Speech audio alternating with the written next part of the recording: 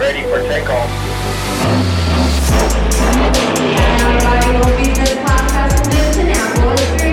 It's going to be great. Welcome to the Remote CEO Show. My name is Danilo Bartolini, aka Danilo B. I'm an acclaimed business coach, and my moonshot is to change the face of work and business forever. With each episode, we bring you some of the most inspiring and insightful interviews with 6, 7, 8, and 9-figure entrepreneurs to crack the code on how to build your remote empire and have fun while doing it. Thanks for stopping by, and let's get started.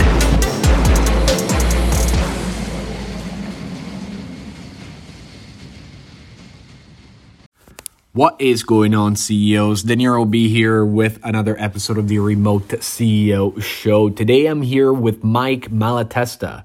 Mike is a best-selling author, serial entrepreneur, creator of the Ownership Coaching Program, podcast host, investor, and speaker. After losing his dream corporate job, Mike became an entrepreneur, founded and scaled his companies to multiple 8 figures, and now, with his new venture, he helps entrepreneurs get unstuck. Go get your notepad for this one. Let's get right into it. All right, Mike, welcome to the Remote CEO Show. How are you doing today? I am doing awesome. Thanks so much for having me here today. This is great. Absolutely, absolutely. So, Mike, I ask every single one of my guests to tell us what they were doing before they became entrepreneurs and what made you become an entrepreneur. Yeah, I was working for a large corporation right out of college, and I was doing really well. I thought I was doing really well, and I was moving up, and I was moving around, and I had this sort of say yes to every opportunity mentality, and that led me to moving 4 different places in 5 years, and I just kept kind of moving up. I became the youngest divisional vice president, which sounds like a fancy title, but it's sort of the lowest level of highness in the business. So I became the youngest person to get that position. And then actually on today is the day after St. Patrick's Day, but on St. Patrick's Day in 1992, I'd been in the business about 5 years. And as I said, I thought maybe I'd be the CEO one day, if I just kept my nose to the grindstone and worked. And instead that afternoon, my boss came to my office and told me that I was fired. Wow. And I was, surprised, and I was ashamed, and I was confused, and I was all of those things. But ultimately, that led to me looking for new opportunities, and I happened to make a connection with someone, and we started talking about starting a business. And, I hadn't thought about that in a really, really, really long time. Like when I was 4 years old, I had these thoughts. I think that they were entrepreneurial thoughts, Danilo, but we lived across the street from a construction company, and I would sit on the curb outside of my house, and I would look at the trucks and the guys that, when they come back with their equipment in the afternoon, and I kind of loved everything about it, the smoke and the noise and the dust and the people. I thought they were super cool. And then, so I think there was a seed planted in me on that curb. But it had long gone dormant. And after I got fired from this job, and I met this other fella whose name turned out to be Butch Weiss, that seed was kind of germinated. And so I got fired, and within 6 months we had a business started. And then I had to learn what it was like to be an entrepreneur, to be a business owner. And fortunately, that first company was a 22-year journey of exploration and success and failure, and ultimately, a very nice, sale to a publicly traded company. So I got into it very accidentally, and as a result of having my job taken away from me. That's amazing. There's some sort of like like a story that most of my guests, I've interviewed hundreds of people by now, and I can tell that like every time that I ask this question, someone has some sort of like a story of either getting fired or losing their dream job that then actually turns out to be one of the best things that Yeah. happened to them, right? And so Yeah. I wanted It to doesn't talk. feel good when it happens, but Yes, but it yeah. definitely does not feel good. I am writing that. I just finished my book. The book's actually about my coaching, what I teach, but part of it at the beginning talks about my story and how I also got let go out of nowhere, out of the blue. They called me in a room. They said, "You're gone," and Oh, no kidding. yeah, and so I feel like there's this really like thread that follows all us entrepreneurs that they're really like we didn't really have maybe like the courage to quit right away. But let me ask you, like back then, so you didn't want to even quit? You said that you were trying to build a career, right? So like at a certain Yeah. point, you were sold on the idea to work for someone else. I was not one of those, people that were just so frustrated in what they were doing, but didn't kind of know how to get out of it. I was not frustrated by what I was doing. I loved what I was doing. And as I said, I thought this would be what I did Yeah. forever. And, like maybe one day run the company. Like that would be awesome. Yeah. Oh, wow. Well, things turn out to be better, actually, I believe. And I want to ask you about your business and, of course, also your coaching program. So, can you share with us what you do now and how you're making an impact? Yeah, I can. So I was very fortunate, first of all, to after I set that first business to start another one similar, and and and have a really good run with that, and we sold that business last year, uh, for a really nice return. So I've had two really good entrepreneurial experience, direct entrepreneurial experience. But as I've done that, one of the things that I've committed myself to is helping other entrepreneurs um, build great companies and become what they can become. And so I've sort of made it a mission to help 1,000 entrepreneurs create companies that are worth more than $20 million each, and then have each of those entrepreneurs help 10 others do the same thing. So sort of my mission for the last couple of years, and will continue, I guess, for the rest of my life, is to support entrepreneurs, whether it's through, investing in their companies, advising them in some way or another, coaching them, or offering any other type of support that I can in order to, fulfill that mission. And if I come anywhere close to that, the amount of value, and I'm not just talking about money here, but the amount of value that I think that will create in the world and for thousands or hundreds of thousands of people will be amazing. Absolutely. So, I want to talk about the ownership coaching uh, Yeah. program that you have. So, can you tell us more what you do and how you help entrepreneurs?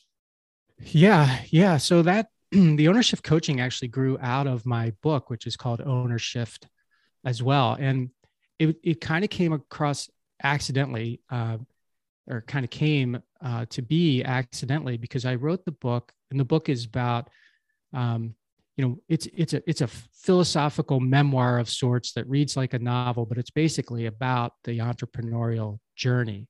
And I use my stories to walk people through them. But the stories, everyone has their own stories that will resonate with them as they work their way through the book. But the For sure. biggest thing that I was trying to accomplish with the book was to say, I think that entrepreneurs owe it to themselves to go big. Go big, mean think big, go big. Not just, again, it's not just about the money. It's about capability. It's about always making your future bigger than your past. And Yeah. I started to hear from people who read the book who were like, "Hey, can you help me?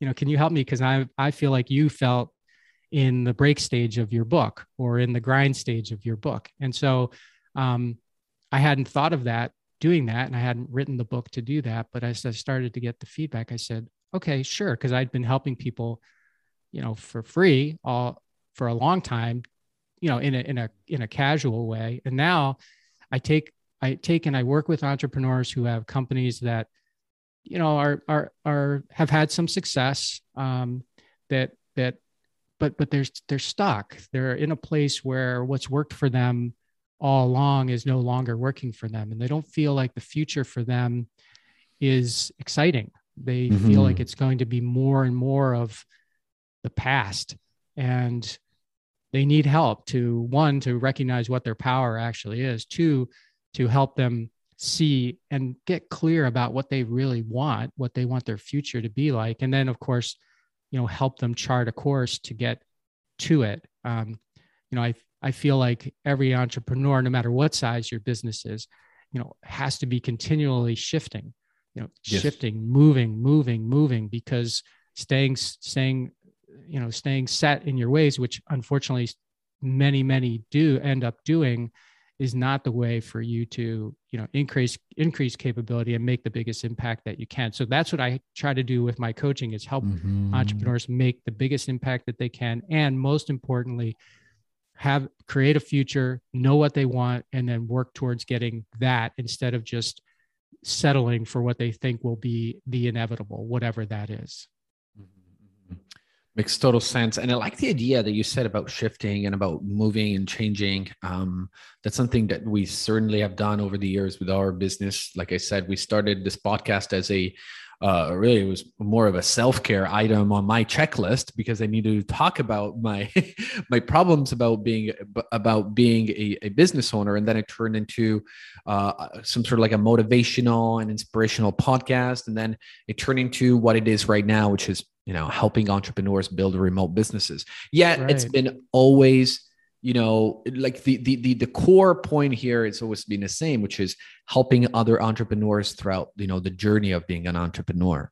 I wanted to ask you now some hands-on, questions, maybe like about being an entrepreneur and having, in this case, like having a remote team, building a business, and showing up every day as a manager, because a lot of our listeners have that problem, which is they know that they can do their job best, but then when it comes to running everything from admin to marketing and everything else, they feel like they can't let go. And so I want you to tell us, how can you make that shift from thinking as a solopreneur, thinking as a professional, to actually putting on your CEO hat, running a business, letting go of the details, and making sure that you build a company?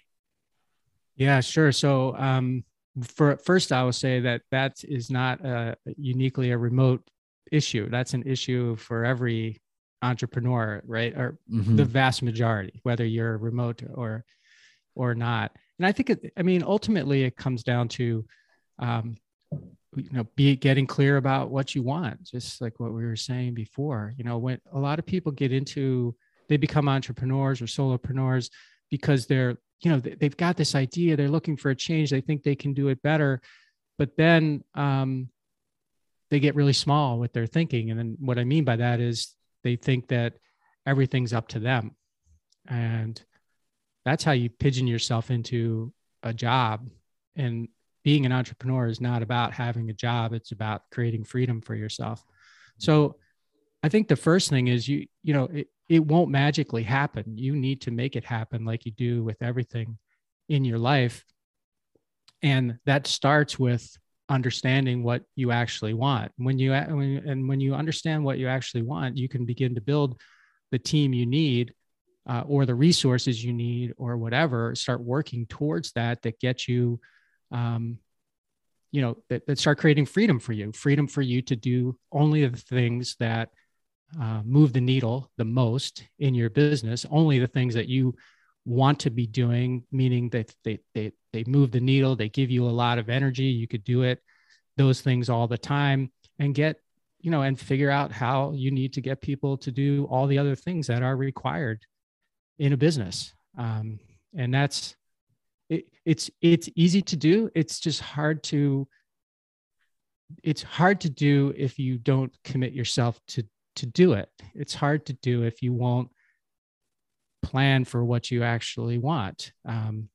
So I think, and then it's about trusting people, right? I mean, once you make the decision, no one's going to do things the way that you would do them right away. And hope is that they do things better than the way that you did, but you have to trust people and you have to give them some freedom to do it. Now it's so much easier than when I started because, everybody which was not a remote business, but everybody that I worked with had to be local to me. Now that's obviously not the case any longer. You can work with people anywhere. But still, as an entrepreneur, you still have the same fundamental issue that you need to conquer, which is, what do I actually want? And then what do I have to do to get it? 100%. And so let me tap into your experience, right? So first off, your book, Ownership, it says, How Getting Selfish Got Me Unstuck. So can you tell us what you mean by selfish and what steps you have to take in order to get yourself unstuck? Yeah, sure. So selfish is a horrible word. People don't like it. People are taught from a very young age that being selfish is a bad thing. And I think that that's because we sort of confuse the meaning of selfish with, being conceited or being egotistical or being some of the other things that people generally don't like about other people. But for me, and I think for a lot of people, what I found was that the reason that I got stuck, the reason that I call it the valley of uncertainty, which is the place I ended up after I broke. And that's a place where entrepreneurs go to feel sorry for themselves. They go looking for someone to blame. They go there hoping that someone will, reach their hand down into that valley and pick them up and dust them off and tell them everything is going to be okay and show them and tell them what to do, which of course never happens. What got me there ultimately was selflessness. And what I mean by that is I put everyone else's needs in front of mine. I treated my business, which as a startup for 10 years, even though it was way, way past a startup, $10 million and 50 people. And, but I felt like, well, this business needs me for everything. Like it's a baby, right? So I gave everything I could to that, and I gave nothing to me, and I gave nothing to me actually doing my job as an entrepreneur, which is to create a bigger future for the company and for everyone in it. And so the selfish, why I use how getting selfish got me unstuck is because that's what I actually had to do, Dinero. I had to start thinking about what I wanted. And I had to start getting clear about what that looked like. And then I had to start figuring out, how am I going to actually get there? And what was interesting about it was that once I did that, and that was not a light switch, that took years for me to figure out.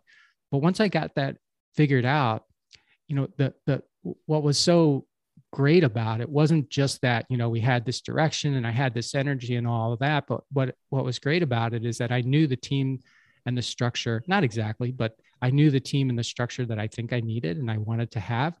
And that, once I started getting that in place, it gave me the opportunity to be selfless again. I could be selfless with my team because they were being selfish for me, Yeah. And I just, it just changed everything for me. And so I used the word to get people's attention because I think it's what you actually need. But, the business world teaches you to be selfless. They teach you to be servant. They teach you to be all of these things, which I think are great. But for me, I couldn't be any of those things well until I first got selfish. Makes total sense. And so I want to dig a bit deeper into the tasks that a business owner should generally, of course, now, Mike, I know that different business models require the owner to do different things. Now, that aside, if we were to generalize though, like a business owner, what are those one or two things, or maybe even three things that business owners should always try to retain control over while, outsourcing everything else and managing the rest?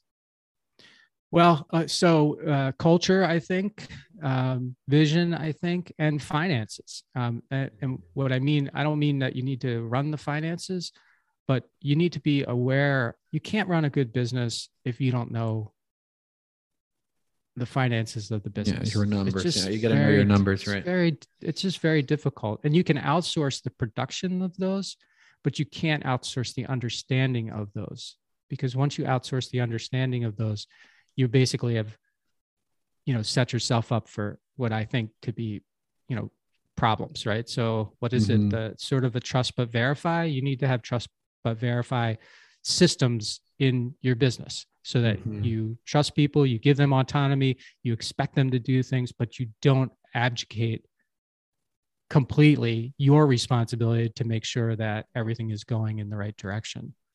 Because ultimately, as an entrepreneur, you have a responsibility for everything. That's just the way it is. So finances makes total sense. Of course, you can have a CFO or someone, accountant, someone that can take care of the numbers, but they need to have conversations with you at least maybe once or twice a month to kind of tell you exactly what's going on, and you gotta keep the you gotta keep the pulse, basically, like to make sure that things are not getting out of hand. So that's finances. Then you said the vision. Can we talk about that? I know you have a super strong vision with what you're doing right now, but my question is more so when you were running your first and second business. Can you tell us an example of like how you kept, control over the vision and how you were able to go from 0 to, you said, about 50 employees and $10 million, right? Yeah, that was, at the break point. We did manage to get further than that, thankfully, nice. After, but so the vision, okay. This is my belief. My belief is that everybody on your team, or everybody that will, you would want to be on your team, has to have an understanding of two things. They have to understand where the business is going, and they have to understand why it's good for them. And so when I talk about vision, and believe me, I have gotten much better at this as I've gone along, because when I first started my first business, it was just about making a living. It was just about doing good work. We didn't really have a vision, but as I've progressed along, it's become really, really clear to me that we have to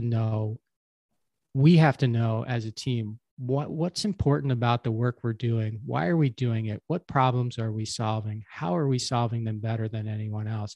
And as I said, why is it good for me as an employee or a team member? Why is it good for me personally to come into this organization? And I think you have to hit on both of those things and then evolve it as the business evolves. A vision isn't something that just stays static. As your capabilities grow, as your business grows, as your talent grows, your vision becomes bigger, but the communication of the vision is still super important. It also helps you figure out quickly whether someone buys into that vision or they don't. Or they have begun not to after a while. Because you don't want people who are there just because they're being paid. You want people who are there because they believe that the future of the business is important to them and that it's good for them. Absolutely. And that actually takes me to the third point that you made, which was culture, which most times is very tied with a vision. So can you tell us how you build culture? And of course, we do know that culture is important, but building culture and maintaining culture, even when you're not around, these are the two things that I feel like a lot of our listeners at home, building a team, they need to really learn how to do. Yeah. Well, it's another one of those things that you can't completely outsource. So for me, the way to build a good culture is to be real with everybody first and foremost. Be approachable, be real, be talking about the vision, be talking about where the company is going, be talking about why it's good for that person. Keep engaging people in the progress of the business. Give them facts, give them information, give them actionable stuff that they can work with. Don't leave people in the dark. Don't let them make their own assumptions about what's happening. Get out in front of people. And as often or as frequently as the situation requires, businesses, like we were talking about shifting before. I mean, businesses aren't static things. They go up and down. Things happen. Get out in front of things whenever it's necessary for you to do so, and talk to people. And now it's just so much easier than it was in the past when you had multiple locations or something. Now you can engage at any time, but it's also easy to ignore. And I think that's the thing that gets most people. It's not that they don't understand culture, it's that they don't talk about it enough. They assume that they got it. The entrepreneurs got it. I know what the culture is here. I know what the vision is. So everybody must have it because I'm tired of talking about it. Well, as soon as you're tired of talking about it, the people are probably just starting to listen. Yeah. I love how you're saying it, which is absolutely true. I believe that, like, again, if the owner of the business doesn't have a clear idea of what the culture and the vision are, there's really no reason why someone that just works there, can hold up the flag for Right. much longer. It makes total sense. Right. So, Mike, is there anything exciting that you're working towards, or you're launching, or anything that you want to share with our audience? Sure. Yeah. Thanks for asking. I've got three things. One is the book that we mentioned, Ownership, How Getting Selfish Got Me Unstuck. That book came out on November 30th of 2021. And it's done very, very well. I've gotten just tremendous feedback from it. And I would encourage any entrepreneur to read it, because you will see yourself in the book more than likely. And you will also see, I think, through my experiences, where you might be getting stuck, and how you might be able to break through that and create the future you want, the future that, as I say in the book, you want to make your property. Second thing is my coaching business. If you're an entrepreneur who's stuck and needs some real help from a person who knows what, has been in your shoes, is still in your shoes, and knows how to get businesses from one stage to a next stage, a next level, and leaders the same way, I'd love to talk to you and see if I can help you. And third is my podcast. My podcast is called How Did It Happen? And I have wonderful conversations with very successful people on that podcast. And,